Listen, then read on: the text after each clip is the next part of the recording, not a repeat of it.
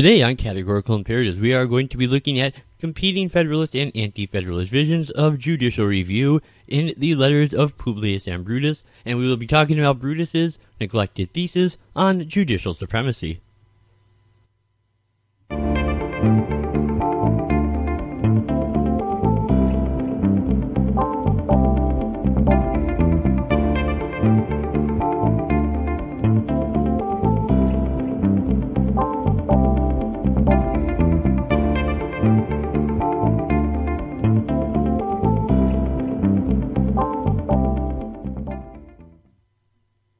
Hey, greetings and welcome back once again to Categorical Imperatives. As always, I am your host, Lockie Liberal, and I do want to thank you all so much for joining me here today. Now, if you are new to the program, I especially want to welcome you. This is a podcast where we're going to be using legal theory and moral philosophy to discuss current events related to law, politics, and culture. Now, it has been a while since I have gotten a show out to you guys, and that is actually because I am working on one right now that I started doing very suddenly on the COVID mandates, and that is because there is a lot of strangeness with that that I think almost no one is picking up on, and it largely has to do with the method of enforcement that Biden is using and the way that he is unilaterally using administrative law to make what should only ever be legislative decisions. And look, even if you think the COVID mandates in and of themselves are a good thing, that we should be doing them, you can still hold that view, and I assure you, when I do my next episode, you will hardly believe how corrupt and backwards the approach to those mandates being taken is. And the reason he can get away with this is because really almost no one understands administrative law, and that is for a very good reason, because unless you are an executive branch regulatory agency or a business that is regulated by an executive branch regulatory administrative agency, you have no reason to know or care about administrative law. This is the same reason that people tend to not know anything about international law, because people, I have found, with very few exceptions, are not nation states. There's no reason to know it. And this is a corruption that I'm talking about, because you are being told that you have to obey a series of rules that technically have the force of law, but are not laws themselves and cannot apply to individuals. Now, that show still needs a few more days. I am reading through everything and taking notes, and there are a lot of changes to the Federal Register and the Code of Federal Regulations that are going on right now. Because of that, it's been very tedious and time-consuming, and so I want to make sure that I am getting a full picture that I can bring and present to you, dear viewer, so you can have a comprehensive understanding of this topic, delivered hopefully in an interesting format, and most importantly, discussed in a manner that can easily be understood by lawyers and non-lawyers alike. So, today, I do have a great episode for you. I have had this episode in the can for just such an occasion. We are going to be talking about the conceptual and legalistic origins of the meanings of judicial review, and we are going to be pitting the Anti-Federalist Brutus against the Federalist Publius in a Founding Fathers grudge match of awesomeness. And we will be getting to that in just a moment.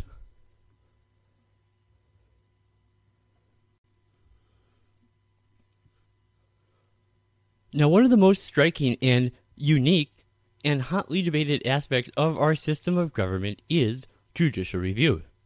Where precisely, though, does this doctrine arise from? Well, technically from Article 3, Section 2, Clause 1, quote, "The judicial power shall extend to all cases in law and equity arising under this Constitution," end quote. However, as most people will point out, if you aren't already familiar with the interpretation of that clause, it is not immediately apparent to assume judicial review is a doctrine that can logically be derived from that bit of text. So, who first looked at that clause and deduced that that clause gave the judiciary the power to invalidate laws? Now, when you ask this question, there are two answers you tend to get back, depending on what the people think you mean. If they think you are talking about an expression in fact or in theory. If they think you mean an expression in fact, they will say, well, it comes from Marbury versus Madison, when John Marshall used judicial review to invalidate aspects of the Judiciary Act of 1789. Now, if the person means that you are talking about the first time it was clearly expressed in theory, they will tend to talk about Alexander Hamilton's discussion of judicial review in Federalist 78. The problem is, both of these answers are wrong. Marbury was not even close to the first time that judicial review was used to invalidate a law, and Federalist 78 was actually part of a public debate that played out in the newspapers between the two founders writing under the pen names of Brutus and Publius. Now, Brutus is most commonly believed to be Robert Yates. I personally think it's much more likely that he is in fact Melancton Smith, but this is debated. And I'm sure most of you know, Publius was technically three founders, Madison, John Jay, and Hamilton. The letters that we will be talking about through this series are Federalist 78 through 81, all written by Alexander Hamilton. Now, I think most people familiar with Federalist 78 don't actually realize that the entire letter is specifically written as a point-by-point counter-argument responding to Brutus's what we now know as his 8th and 11th essays. And that really, Brutus's 8th through 15th essays and Federalist 78 through 81 are a back-and-forth dialogue that played out in the newspapers in real time back then. And the fact is, when they are read in that proper context, so much of what people think they know about Federalist 78 and its meaning changes drastically. I would go as far as to say that you can't truly understand Federalist 78 unless you are aware of and familiar with the essays of Brutus that precede 78. And that is what we're going to be doing today. We are going to be examining the essays of Brutus and the original first word on the existence of the meaning of judicial review under Article 3, Section 2, Clause 1. We will then be looking at Publius's reply. This is a long episode. This may be split up into two episodes. We're going to see how time goes here. I'll try and get it all into one, but we'll either be doing all of it or we'll be doing Brutus today and you'll be getting Publius tomorrow. So anyways, before we get into this though, I want to ask you guys, please let me know down in the comment section what you think about this format, because there are countless examples of founding era literature that should also be presented in this light and be presented in a back and forth conversational context instead of the kind of truncated view of history that we usually view it as. So if you guys find this format of providing a chronological sequence of events that gives a much fuller context and meaning that you would otherwise get reading just Publius or just Brutus, and this extends to many of the Federalists or the Anti-Federalists, and reading their letters in a vacuum, as most people do, it's a completely different context to take them and put them in a back and forth conversational debate sort of deal. So let me know if this is something that you would like to see me do more often as something of an ongoing series on this channel, because there are just countless examples of founders that their writings we could do that with. So just let me know down in the comment section what you think. Now, it is noteworthy that whenever Marbury versus Madison is discussed in works on constitutional law, be it textbooks or casebooks, there is always a reference invariably made to Alexander Hamilton's discussion of judicial review in 78. This is always cited as an early indication that the principle was regarded as a fundamental part of the system of government that was set up under the Constitution. Now, surprisingly, these works, I have never found any, they all fail to refer to the anti-federalist letters of Brutus, to which Federalist 78 constitutes a response. So this is really a regrettable omission, because 78 cannot be properly understood except in the context of Brutus's charge that the Constitution provided not only for judicial review, but that judicial review would create judicial supremacy. Now, Federalist 78 and its succeeding numbers represent merely the other half of a dialogue over Brutus's claims of judicial review and judicial supremacy as both being inherent under the Constitution. Moreover, Brutus's view on judicial supremacy constitutes a novel thesis which, to date, has not been sufficiently appreciated. Now, Hamilton's counter-argument, mainly in Federalist 78 through 81, viewed in the light of Brutus's thesis, is seen to obfuscate the issue of judicial supremacy and, in effect, leaves Brutus's thesis ultimately unimpaired.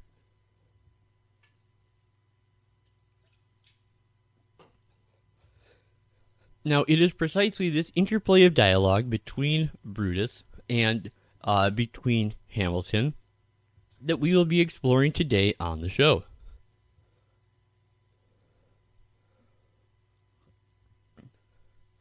So we're going to start by talking about judicial review and national consolidation.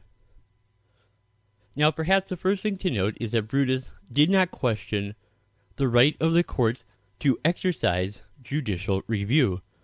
Quoting from Brutus 12, perhaps, if the legislature passes laws which, in the judgment of the court, they are not authorized to do by the Constitution, the court will take notice of them, for it will not be denied that the Constitution is the highest or supreme law, and the courts are vested with the supreme and uncontrollable power to determine in all cases that come before them what the Constitution means, and cannot, therefore, execute a law which, in their judgment, opposes the Constitution unless we can suppose they can make a superior law give way to an inferior one.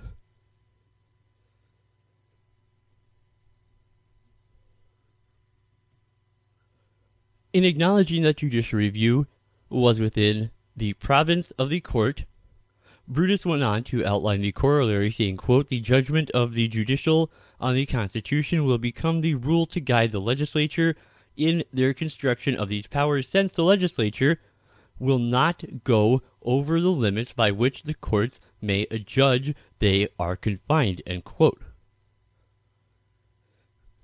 What concerned Brutus in the first instance was to the use to which the courts would apply judicial review in the service of national consolidation, and how this would threaten the independence of the survival of the states. The judicial power, Brutus warned, would operate to affirm and legitimate all the invasions of state power committed by the national legislature. He said the real effect of the system of government will be brought home to the feeling of the people through the medium of the judicial power.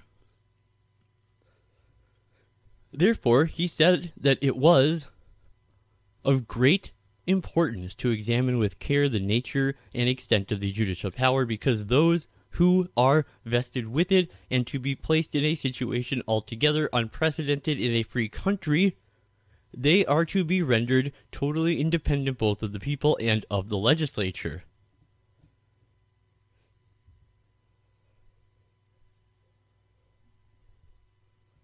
So, every extension of the power of the general legislature, as well as the judicial powers, will increase the power of the court. And the dignity and importance of the judges will be in proportion to the extent and magnitude of the powers that they exercise.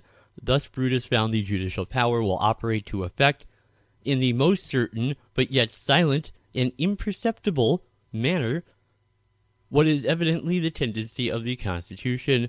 By this he meant an entire subversion of the legislative, executive, and judicial powers by the individual states. Apologies. So, by legitimating the expansive exercise of federal power, the courts would be contributing to the aggrandizement of the national government at the expense of the states, and the institution of a federal system of government which presumed a meaningful role for the states in partnership with the national government would be seen as a mere sham. Brutus said, quote, "The opinion of the Supreme Court, whatever they may be, will have the force of law, because there is no power provided in the Constitution that can correct their errors and control their adjudication. From this court there is no appeal," he said. And presumably, the legislature itself could not set aside a judgment of this court, he said, because they are authorized by the Constitution to decide in the last resort, and the legislature must be controlled by the Constitution, and not the Constitution by them. Now, given the power of the judiciary, it will, Brutus said, enable them to mold the government into any shape they please, end quote. Now, it was important in Brutus's view to appreciate that the court would be free to interpret the Constitution, quote, not only according to its letter, but according to its spirit and intention.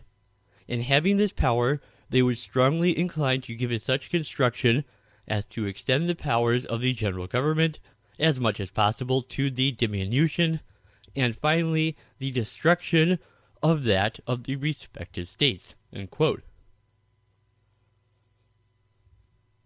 Now, when Brutus talks about the spirit of the Constitution, what Brutus claimed, this can be deduced from the preamble to the Constitution, which included the comprehensive term "to provide for the general welfare."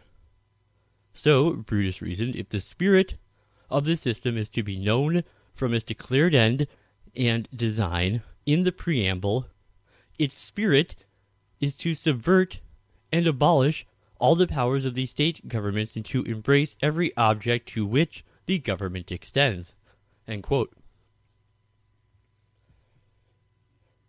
Now, this conclusion is confirmed by the powers enumerated in Article 1, Section 8, which, he said, quote, extend to almost everything about which the legislative power can be employed, end quote. And so, Brutus contended that nothing can stand before it, such as a national legislature. This was particularly so in view of the expansive nature of the necessary and proper clause, which would, Brutus said, undoubtedly be an excellent auxiliary to assist the courts to discover the spirit and reason of the Constitution. And, as a result, the powers of government would extend to every case and reduce the state legislatures to nothing.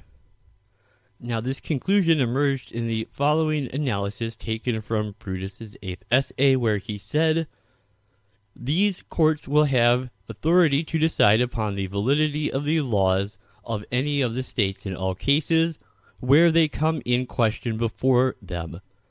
Where the Constitution gives the general government exclusive jurisdiction, they will adjudge all laws made by the states in such cases void ab initio. Where the Constitution gives the concurrent jurisdiction, the laws of the United States must prevail.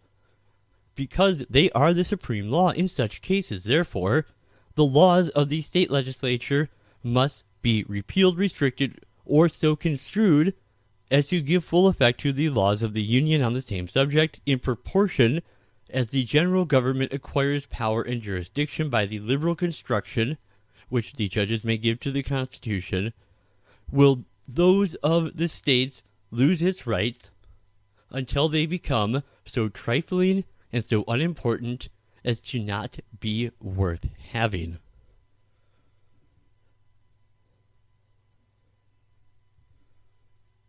Next, Brutus moves on to talking about judicial supremacy.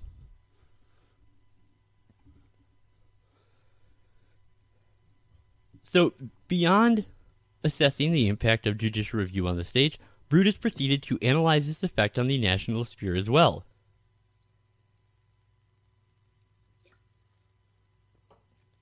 Here, he enunciated in very trenchant and indeed prescient comments the reason why the Supreme Court would come to exercise not only judicial review, but ultimately judicial supremacy. The fundamental principle of the ordered government, according to Brutus, is accountability. While separation of powers was indeed an essential requirement, he would argue, of sound government, accountability, he insisted, was no less essential an ingredient. Now, Brutus went on to say in his 11th essay that to have a government well administered in all its parts, it is requisite the different departments of it should be separated and lodged as much in different hands. The legislative power should be in one body, the executive in another, and the judicial is one different from either, but still each of these bodies should be accountable for their conduct.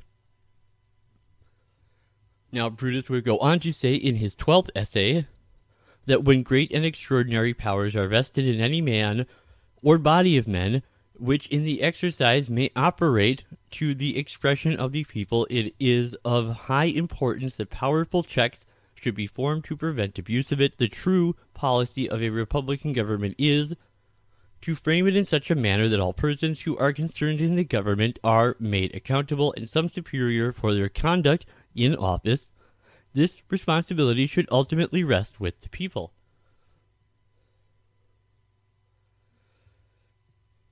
So with regard to the legislature, Brutus explained the elected representatives are chosen by the people at stated periods, and there are 4 amenable to popular control. Inferior courts are subject to the control of the superior courts, but on this plan we last arrive at some supreme over whom there is no power to control but the people themselves. So the creation of an institution which is not accountable to all or to any outside body is repugnant to the principles of a free government, and Brutus warned the Supreme Court under this constitution would be exalted above all other powers in the government and subject to no control. He said, I question whether the world ever saw, in any period of it, a court of justice invested with so much immense powers, and yet placed in a situation with so little responsibility. Now, in his search for what might have been a suitable means of instituting accountability for the Supreme Court, Brutus refers to the precedent of the British judiciary when he says, the judges in England are under the control of the legislature, for they are bound to determine according to the laws passed by them. But the judges, under this constitution, will control the legislature, for the Supreme Court are authorized in the last resort to determine what is the extent of the powers of Congress. They are to give the Constitution an explanation, and there is no power above them to set aside their judgment. So if the framers of the Constitution followed the British precedent of making the judges independent, they should also follow the British Constitution by instituting a tribunal in which their errors may be corrected. Because in Britain, the judiciary was subject to appeals to the House of Lords by means of a writ of error, and the final disposition of a case was decided by the vote of all the lords, the lay peers, no less than judicial. In this comment, Brutus was referring to the fact that the judges under the British system were not only bound by the laws of Parliament, but did not operate as the court of last resort. In contrast, under the Constitution, the judicial power shall have a power which is above the legislative, and which indeed transcends any power before given to a judiciary by any free government under heaven. In England, judges have been made completely independent so as to be undeterred from rendering judgment even when contrary to the wishes of the crown. There was no such necessity in the United States, and the absolute independence of judges without any accountability to any other body was quite unwarranted, he said. Brutus went on to point out how other crucial distinctions between the British and American system of government, such as the ability of Parliament to severely restrict the broader impact of an unwarranted and inappropriate judicial interpretation of the Constitution, is a power entirely lacking in the U.S. Constitution. And going to Brutus's 15th essay, he said, the Supreme Court then have a right, independent of the legislature, to give a construction of the Constitution and every part of it. And there is no power provided in the system to correct their construction, to do away, and if therefore the legislature pass any laws inconsistent with the sense the judges put upon the Constitution, they will declare it void, and therefore, in their respect, their power is superior to that of the legislature. In England, the judges are not only subject to have their decisions set aside by the House of Lords for error, but in cases where they give an explanation to the laws or constitution of the country contrary to the sense of Parliament, though the Parliament will not set aside the judgment of the court, yet they have the authority by a new law to explain a former one, and by this means to prevent a reception of such decisions, but no such power is in the U.S. legislature. The judges are supreme, and no law explanatory of the Constitution will be binding on them. He went on to say in his 15th essay that the end result was that there is no power above them to control any of their decisions. There is no authority that can remove them, and they cannot be controlled by the laws of the legislature. In short, they are independent of the people, of the legislature, and of every power under heaven. Men placed in this situation will generally soon feel themselves independent of heaven itself.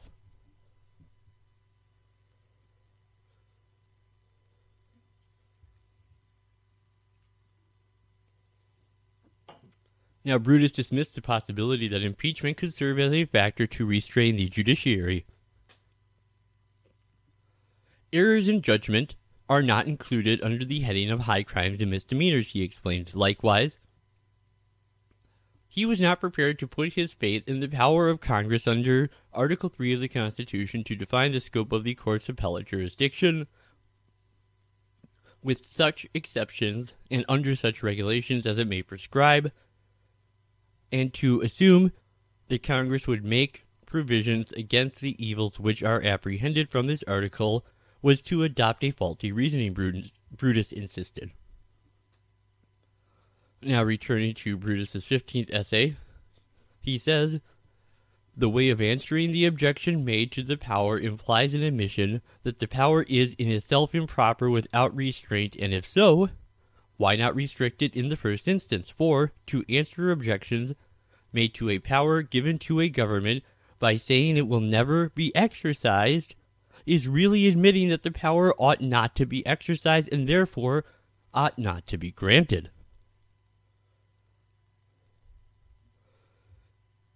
This court, he went on to remind his readers, will be authorized to decide upon the meaning of the Constitution, on the basis of the natural meaning of the words, also according to the spirit and intention thereof, as conceivable by the judges. In this exercise of the power, they will not be subordinate to, but above the legislature. His conclusion was that when the power of deciding the meaning of the Constitution is lodged in the hands of the men independent of the people and of their representatives, and who are not constitutionally accountable for their opinions, no way is left to control them but with a high hand and an outstretched arm. So really, in sum, Brutus was enunciating what was an entirely original explanation for judicial review, which he claimed would lead inexorably to judicial supremacy. The essence of Republican government, he contended, was accountability. In drafting the Constitution, the framers had been remarkably successful in instituting a system of checks and balances so that no single part of the national government was free of accountability. There was, however, he insisted, this one exception in the Supreme Court. The justices were not answerable to anybody at all. They were at liberty to interpret the Constitution in any way they saw fit, and no part of the government could qualify or reject their interpretation, since they would be the last word. It was their interpretation that would have remained binding on all sectors of the federal government. Various theses have been offered to explain the basis of judicial review. Now, the first of Chief Justice John Marshall found it in the terms of the Constitution itself. He said the Supremacy Clause in Article 6 of the Constitution stipulated that only those laws that were made pursuant to the Constitution were valid. Others, in rejecting the textual basis of judicial review, found that it was a necessity because of the need for some institution to umpire the federal system. Still others deemed judicial review an essential opportunist of a written constitution. Both of the latter, these would require the court to be quite restrictive in the exercise of judicial review. And there were yet others, such as Judge Learned Hand, who claimed that judicial review had no legal basis whatsoever under the Constitution. It was required only to prevent the collapse of the constitutional system, he said. Now, Brutus's argument is not that the text of the Constitution mandates judicial review or even authorizes it, but that the structure of the Constitution allows for this creation of judicial review and therefore ultimately for judicial supremacy. Since there would be nothing to stop the court from declaring that a law was unconstitutional, it would, with impunity, proceed to do just that. The court, as it were, would be exercising constitutional jurisdiction by default. It was a failing of the architects of the Constitution, Brutus claimed, that they had created a body, such as the Supreme Court, entirely free of accountability. Judicial supremacy was not dictated by the Constitution. It was permitted under the Constitution because there was no power that could prevent the institution with the last say, being the Supreme Court, from telling the other branches of government what they were allowed or not allowed to do.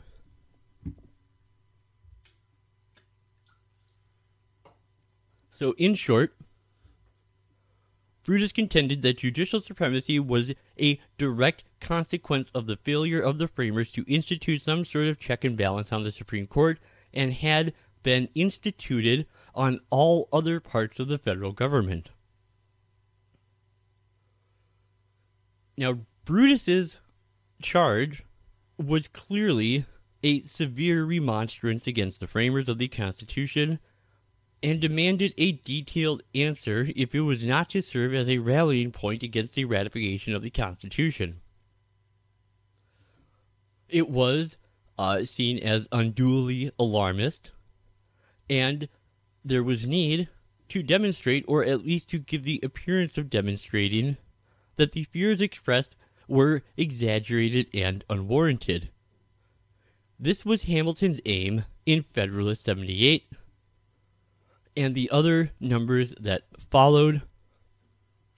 But this show is already running a little long, and so those are going to have to be another conversation for another day.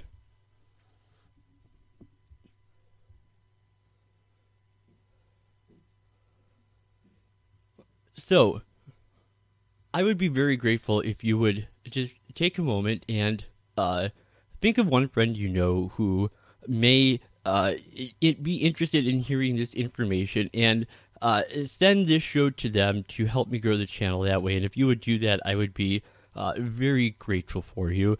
And if you liked it, go ahead and let me know by hitting that thumbs up button. If you disliked it, let me know by hitting that thumbs down button, I guess. And then again, what I would love to hear from you guys in the comments, besides obviously just generally, any comments you have about the show are always very welcome and appreciated. But I want to know if you guys would be interested in seeing more shows like this going forward in the future, where I do this chronological back and forth between Federalists and Anti-Federalists. So let me know that. And then if you guys are able to support the show, you can do that in a number of ways. The best way is to become a subscriber or patron. You can go to Patreon, locals.com, or anchor.fm. And at any of those sites, for just the low price of $2 a month, you can become a supporter of the show, and you get all kinds of extra goodies when you sign up to become a regular subscriber or patron that way. Otherwise, if you want to make a one-time donation, there's Venmo, PayPal. There's links to do all of that stuff down in the description below. If you're able to do that, I would be very grateful for it. And if you're not able to do that right now, look, I totally understand, and I do still very much appreciate you coming by and spending some of your time here with me today, all the same. So be looking out, I'm sure probably tomorrow, for the part 2 to this video, where we will be going over Hamilton's response to everything we heard about Brutus today. And then in a couple days, I will have the episode on the on everything that is going on with the mandates, and that is going to be a bombshell. You are not going to want to miss that. It's going to be a great, great show. So yeah, I don't know. I guess that's really all that is left to say is that, thank you so much for watching, and this has been me, Locking Liberal, for Categorical Imperatives, talking about Brutus and Publius, and Brutus's neglected thesis on judicial supremacy, and of course, as always, Delenda est Carthago.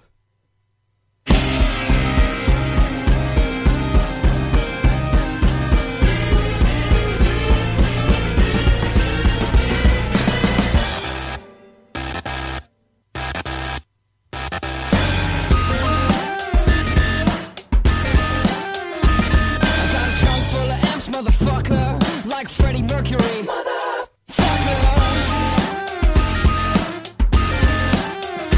I got a trunk full of amps, motherfucker. I got a trunk full of amps, motherfucker.